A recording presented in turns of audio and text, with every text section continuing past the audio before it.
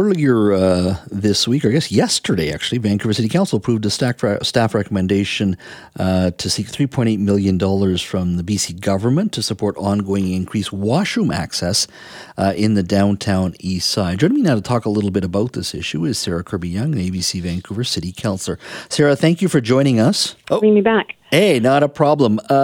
First and foremost, walk me through the program itself. I know it's been up and running for a little while in the Downtown East Side. Give me a sense of how important it is in regards to having the dollars and what they've so far been able to prove in regards to increased washroom access. Well, it's critically important. You're really talking about human dignity, and we really saw the impact of this play out to make it very real for people during the pandemic. And if you think about when we were all under lockdown, we realized how much we relied on washrooms that were in commercial facilities, so you could stop in a coffee shop, or if you're out in an office building. And when when everything shut down, what we saw was that playing out on the streets from people that were the most vulnerable, that didn't necessarily have access to those spaces anymore, or typically didn't have the same access that other folks do. And so the program really ramped up during the pandemic, and it was the installation of things like washroom trailers in partnership with nonprofits in the Downtown Eastside, particularly focused in that neighborhood where there's a lot of vulnerable people who either have precarious housing or don't have housing at all.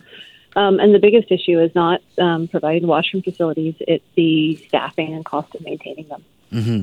So right now, the staff, I think, was recommending that you seek the dollars from the provincial government. Are you quite confident you'll be able to get that money?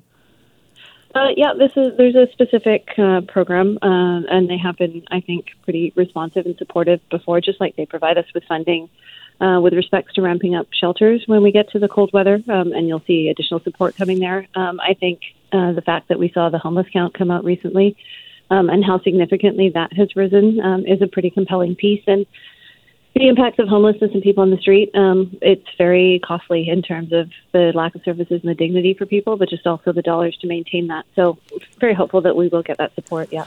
What do you say to the argument that, look, we put too many services down there, it gets entrenched in regards to services that we provide, and we don't see much in regards to a reduction of drug users and everything else. That so much of it, we build an industry or we build services around helping people, and I understand the reason for doing that, but we never seem to get to the bigger issue. We're just trying to reduce it and one day hopefully not to have those services there. What do you say to that argument? Some would argue that, look, providing more of these services just entrenches some of the problems in that neighborhood. I actually agree wholeheartedly with that. I think that we have a huge gap because we've gotten into a space where we are just sustaining people, but we are not moving them to better. And we see that where, we have people celebrating. It's great news that we're able to more successfully bring people back from overdoses. And I said, yes, but more people are actually overdosing. And the residual impacts of that, you see lasting brain damage. You see people that are increasingly getting disenfranchised from their families. They're not able to kind of function in society. And so I do think that the focus is off there. Sorry, my voice seems to be cutting out today. But I think that with washrooms, that's a basic human kind of dignity and perspective. But in terms of the broader social issues that you're talking about, bringing somebody back to life is not giving them a life. Keeping people kettled together, we've seen that and heard from a lot of folks that they would prefer to live outside of the Downtown Eastside where they can be in a diverse and healthier community. And so, I think it's time that we start asking those questions because it's clearly not getting better.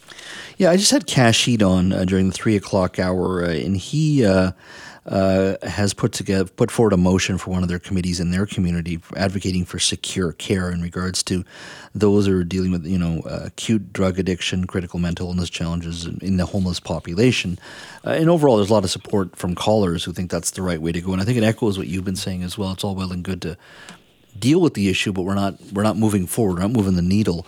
In regards to the city of Vancouver, we often talked about crime, shoplifting, all those kind of things that have really proliferated during COVID. Do you think things are getting better in the city, or do you think it's still the status quo? I know you've been elected for a year now as a majority with ABC, and I don't expect you to solve all of society's ills here, but do you think things are getting better in this city, or do you think we still need more work to do?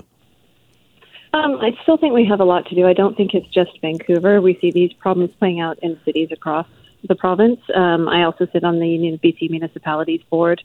They had their annual conference recently, and there was a motion passed with respect to, and you've heard that in terms of keeping drug use away from sports fields, going further than the province had, which is schools and playgrounds, but sports fields in other areas, because we are seeing this spread out across our communities. And I think it's a downstream impact of the fact that we have had a really unbalanced approach, and it has really just been about harm reduction, but it hasn't been about, like I said, getting people to better, putting them into treatment, looking at more diversified housing. The Downtown Eastside plan itself peddles people that have very, very significant challenges all together. In most communities, if you look around the city, the most successful ones are ones that are diverse and they're mixed in terms of income and background. And for some reason, we think that we have a different philosophy for the Downtown Eastside. And I think that as a neighborhood, they deserve better.